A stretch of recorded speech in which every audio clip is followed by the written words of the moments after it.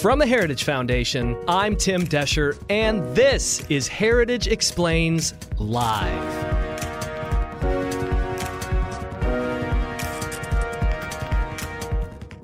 Walking the streets of your favorite city, bright lights, big city, hitting you to the core. And then you realize it's not as safe as it was just 5 years ago. Well, with the rise of rogue prosecutors all over this country and their version of law and order, or lack thereof, we are all experiencing the increase of crime around this country and in our big cities. Also, don't forget the southern border. With the Biden administration's lack of care and failure in enforcing the laws on the books, the increase of crime is devastating as well. And folks, we know you're feeling it too, and that's why we had our friend Zach Smith on Heritage Explains Live to talk about why this is a top issue that people are concerned about this election season. We're going to talk about the cause, of course, but we're also going to talk about the solutions on this episode. So Tim Kennedy, roll that tape. Okay, Heritage Explains is live, and we are kicking on this Friday afternoon, Zach.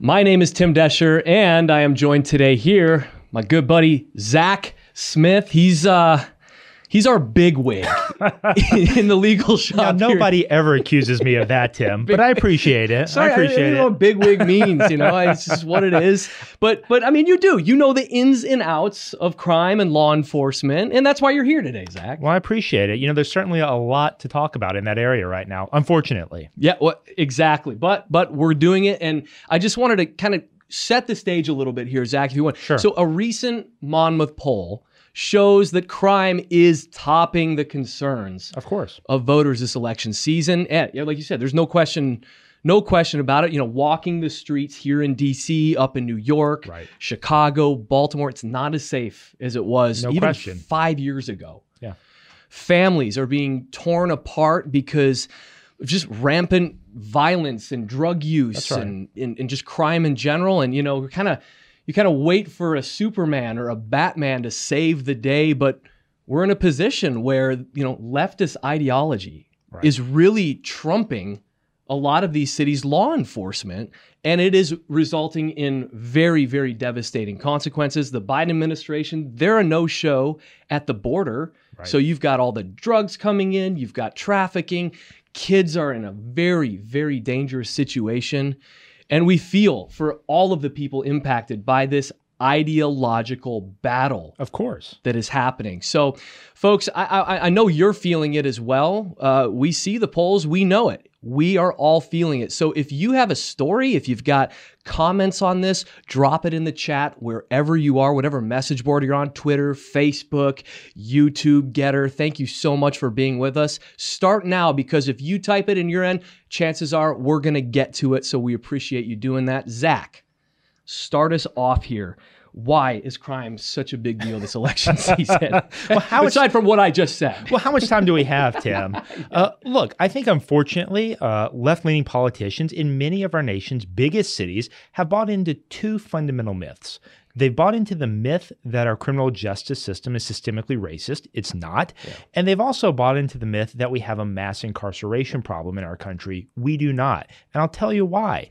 If you look at the most recent crime statistics the FBI released, it actually showed a slight increase in violent crime, particularly murders, over last year's crime statistics. The important thing to remember, the last year's crime statistics actually showed a 30% increase in the homicide rate in the United States. Wow. That's the biggest single-year increase since the FBI started keeping statistics. And so even a minor increase over that amount is a big, big deal. It's a huge deal. Well, and here's the other thing to consider. We see the FBI statistics, we think, wow, this is bad. Homicide spiking. But it actually gets worse, I'm sorry to say. There are about 18,000 police departments, law enforcement agencies in our country that are supposed to report their crime data to the FBI. only about 9,800 of those actually did that. And so the increases that we're seeing are unfortunately likely much, much higher than what the data we have even shows. So we can see it city to city that we go in. And by the way, this is a very local issue. I mean, it's extremely local, but it's being, this idea of reform-minded rogue prosecutors, enforcement, law enforcement, it seems to be very, very systemic and catching on within these big cities. Right. So, and by the way, folks, again, I wanted to plug because we're just getting started here. We want you to get your questions in. We rely on that a lot for this. So thank you so much for dropping in your questions, comments. Again, I just wanted to plug that. But Zach, please just, there's a lot of contributing factors here. Sure. And so we talk about prosecutors, we talk about laws or a lack of enforcement of laws. Right. What would you say is the greatest contributor? And I think it's important to talk about this so we know how to hold our leaders accountable. What do you think? Is there a single factor that is more devastating? Well, as my co-author and colleague, Cully Stimson, and I have been writing over the past 2 years, there's really three fundamental factors at play in many of those cities. We call it the toxic trio. Because in many of our nation's biggest cities, you've seen this toxic trio of rogue prosecutors getting into office. You've seen calls to defund the police and then efforts to really demoralize the police in anything they do. And so when you combine all three of those things, it's unfortunately the perfect recipe for crime, particularly violent crimes, to absolutely skyrocket. Yeah. Well, I mean, let's just, think about it. We said crime is a lot of crime and law enforcement is local. But right. I just wanted to open it up a little bit too here and give a fair, I think, contributor to this. And I can let you weigh in on that. And I say the FBI and the DOJ, there are a lot of questions and concerns about how they operate, especially under President Biden. How much do you think federal impacts local? Well, there certainly is a role for the federal government to play. I think a lot of this starts with the message that's being sent to communities, that's being sent to criminals. For all their flaws, criminals aren't stupid. They understand the incentives that they are given. And so if you send the message either at the local level or at the federal level that certain activities, certain crimes are going to be tolerated, well, criminals respond appropriately. Now, I think you did make an important point, Tim, when you emphasized most crime is a local phenomena. Yeah. That means there is a very limited role for the federal government to play. But there is a role. And so, unfortunately, what you've seen from the Biden administration recently, as crime has become a bigger problem, they're starting to change the language that they use, starting to see that this is a problem and say things like, well, we're not really against defunding the police. But what I would say is actions speak much, much louder than words. And so we've talked about rogue prosecutors, these local DAs who won't enforce certain crimes, who won't seek enhanced penalties. Well, the Biden administration actually nominated one of those individuals, Rachel Rollins, the rogue DA in Suffolk County in Boston, to be the U.S. attorney in Massachusetts, the chief federal law enforcement officer there. Yeah. And so what kind of message does that send about how seriously federal officials are going to take this crime problem? I think that, when you see this and we see what happens, there is a real impact happening right now. Look at the city of Chicago, right? And look at the state in which it resides. They pass basically codify a lot of the defund the police movement into state legislation. That's right. This has an impact because there are people on the streets in Chicago right now that are scared to have their kids go out and play. I have friends there. 100%. And I know that's anecdotal, but it's not every day that you hear, I had somebody shot on my street the other night in a decent neighborhood. No, 100%. This is a problem that's impacting many, many communities. Yeah. And you are starting to see it in more affluent communities and neighborhoods. But look, here's the sad irony and the sad reality of many of these policies. They're being pushed to combat the supposed systemic racism in our criminal justice system. They're being passed to help, supposedly help minority members of our communities. But if you look at who's actually being victimized when crime rates increase, particularly when violent crime rates increase, it's actually minority members of our communities. And so the sad irony of this is that the very individuals these, so-called progressive policies are supposed to help, actually end up getting hurt the worst by these policies. Yeah, absolutely. Now, I wanted to kind of draw a little bit of a picture, folks, and as you continue to watch, think about what you're seeing in your own place. I found out the other day that my home county that I grew up in elected one of these rogue prosecutors funded by George Soros. Yeah. He has a very vested interest in this thing. You say, I mean, to maybe $1 billion he's almost potentially invested in this. And that's a huge deal. Watching who George Soros is funding, it's a big deal. And you see a relatively conservative area of this country go to the polls and elect one of these prosecutors. Right. And I think it's a really interesting thing because I don't think I've ever really, up until now, I don't think I've ever really paid attention to the DA that I'm voting for in the election. Well, it's not surprising. Yeah. Look, local district attorney, local elected prosecutor races have traditionally been very low profile, low dollar affairs. They're often uncontested. A lot of times when an incumbent retires or leaves office, the first assistant or someone in the office steps into the role. And so they've typically flown below the radar, essentially. And so that's kind of the diabolical genius of this plan that George Soros, and there are others too, Brian Moskowitz, Carrie Tuna, and there are others that have funded this effort to basically go into these races, hand select their candidate that's going to enact these radical policies and then flood the zone with money, basically send in a tsunami of cash. And so in many of these races, a typical day in the life of one of their elections, if they raise six figures, that's a fantastic fundraising election for them. Yeah. But when you go in and we're seeing seven-figure contributions in some of these elections, that's a big, big deal. The other thing I'll point out, you mentioned $1 billion. That's an estimate. It's very hard to track the money in these elections. Some is given directly, some is given through independent expenditures. But then there's also an entire infrastructure that's been set up. A think tank of sorts, a fair and just prosecution, has been set up to support these radical efforts. It's an ironic name because the policies they push are neither fair nor just. And so when you talk about $1 billion, this is really taking into account that entire infrastructure.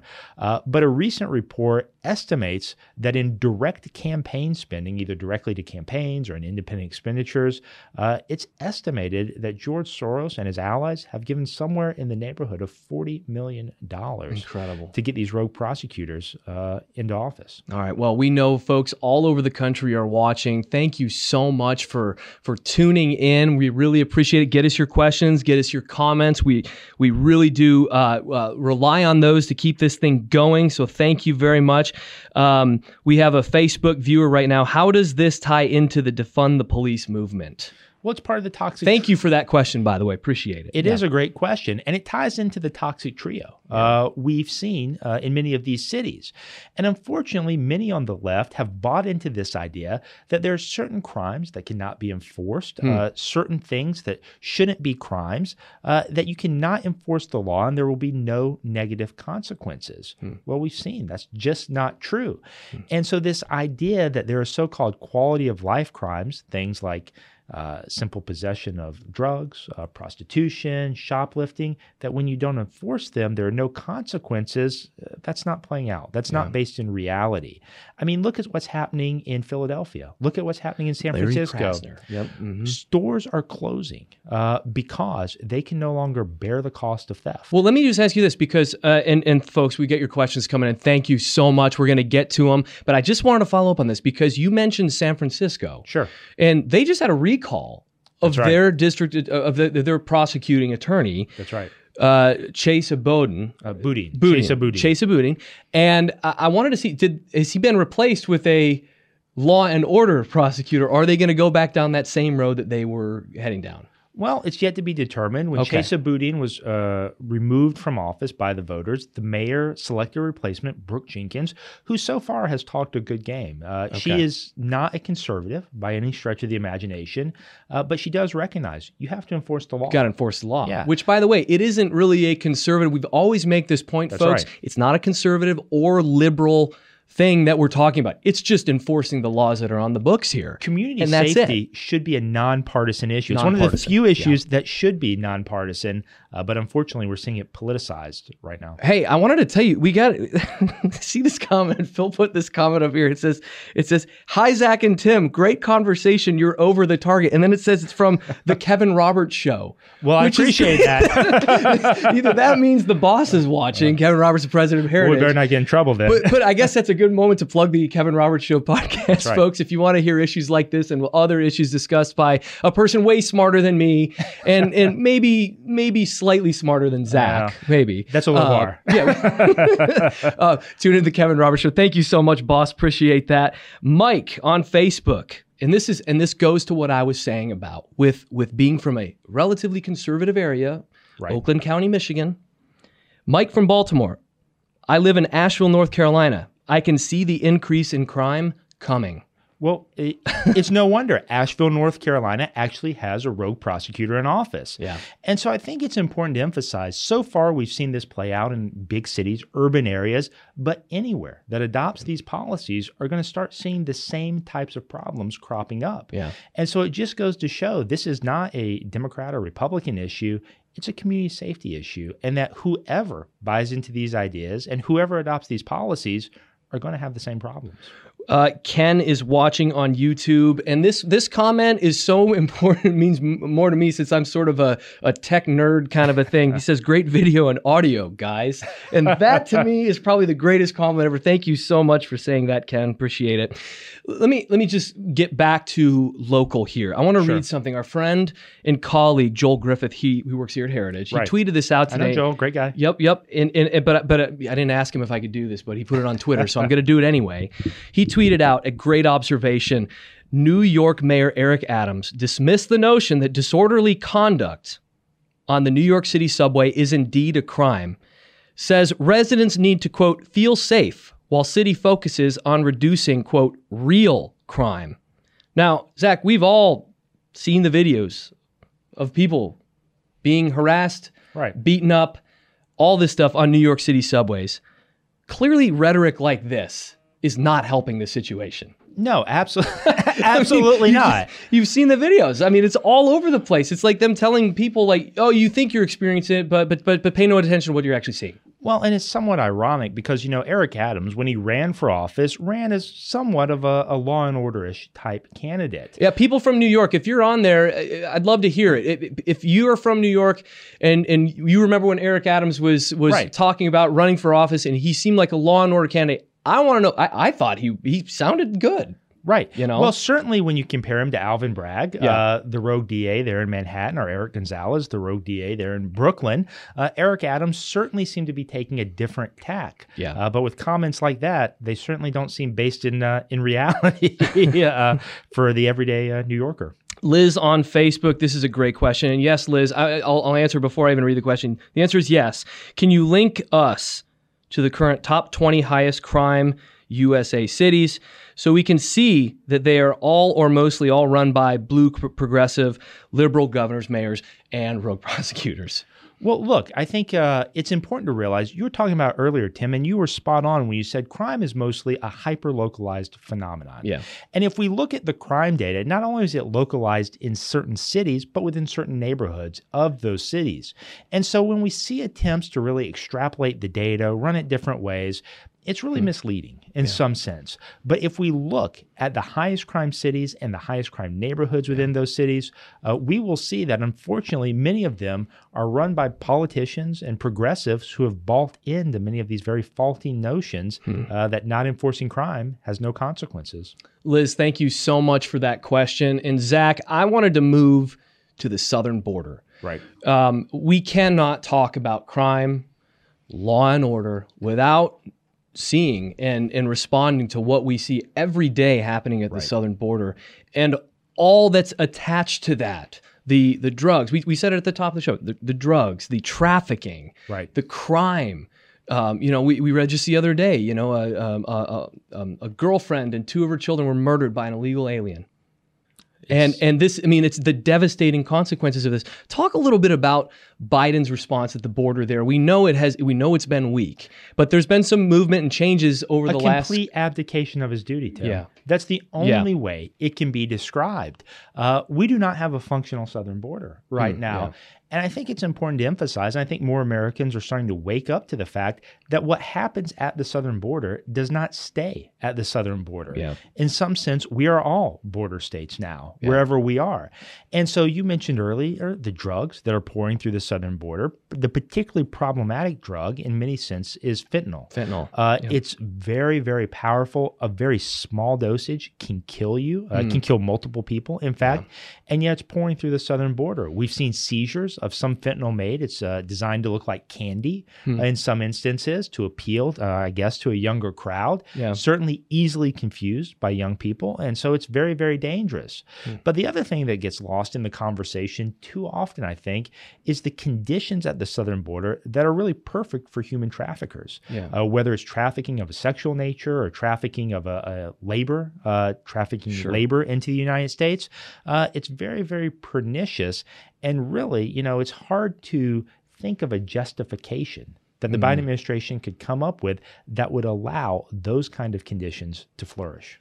All right. So we are now, coming up on this election. We know that this is a huge issue. Right. And we can see the negative. We know that. And we can point out the cities where all of this bad is happening. I want you here as we kind of bring ourselves to a close. I want you to tell us where functioning cities, some functioning big cities that are out there that we can say, hey, this is a place.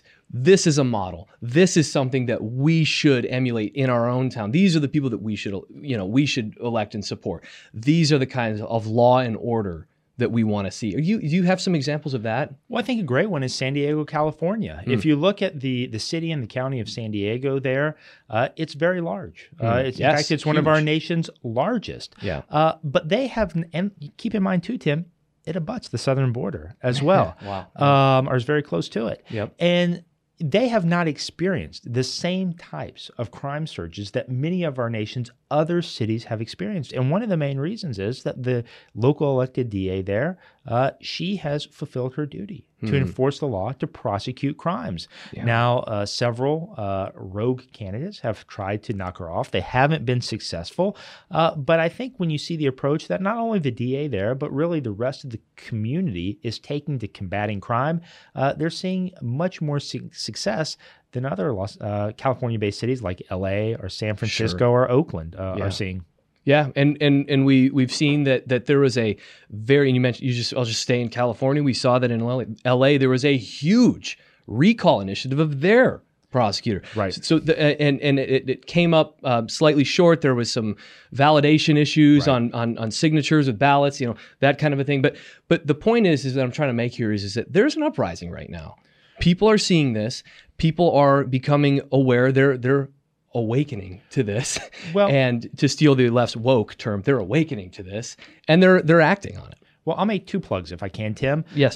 Cully and I have been writing about this crime issue, this rogue prosecutor issue for a lot of the last 2 years or so. Yeah. So if you go to heritage.org/rogue prosecutors, you can see everything. Phil, we can link to that, right? You could put that in the chat. Yeah, that thank would you be so fantastic. much. I appreciate that. Yeah. And you can see a lot of the information that we have. The other thing I'd encourage everyone is to be aware of who is running for your local elected DA and listen to their language. If you hear them using certain poll-tested phrases, essentially, like we have a mass incarceration problem. Yeah. If they talk about our criminal justice system being systemically racist, kind of pay attention, because those are the types of phrases that we've seen many of these rogue prosecutors use or that they are using currently. And so if you hear those phrases being used, dig in, see who supports them, see what policies they support.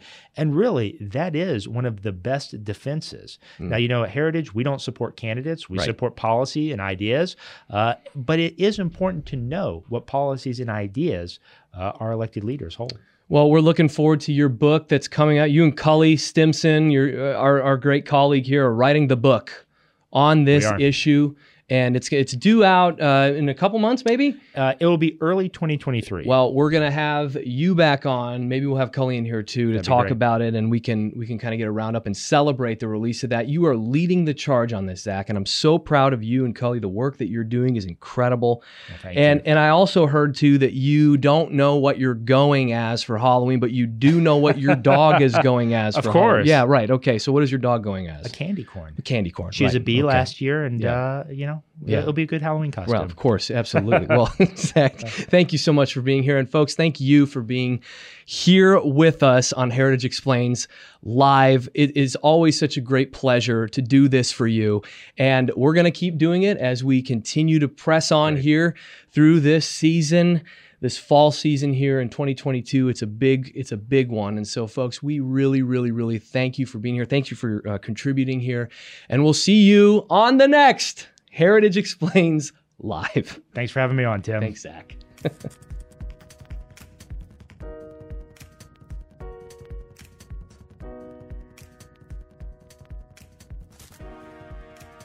Folks, thank you so much for listening to Heritage Explains Live. Let us know what you think about it. Do you like us repurposing these video broadcasts on audio? If you do, we'd love to hear from you. Leave us a comment wherever you listen. And by the way, if you want to watch the video of the audio you just listened to, you can find us on YouTube. And actually, I'll just link to it in the show notes. We'll catch you on the next episode of Heritage Explains Live. We'll see you then.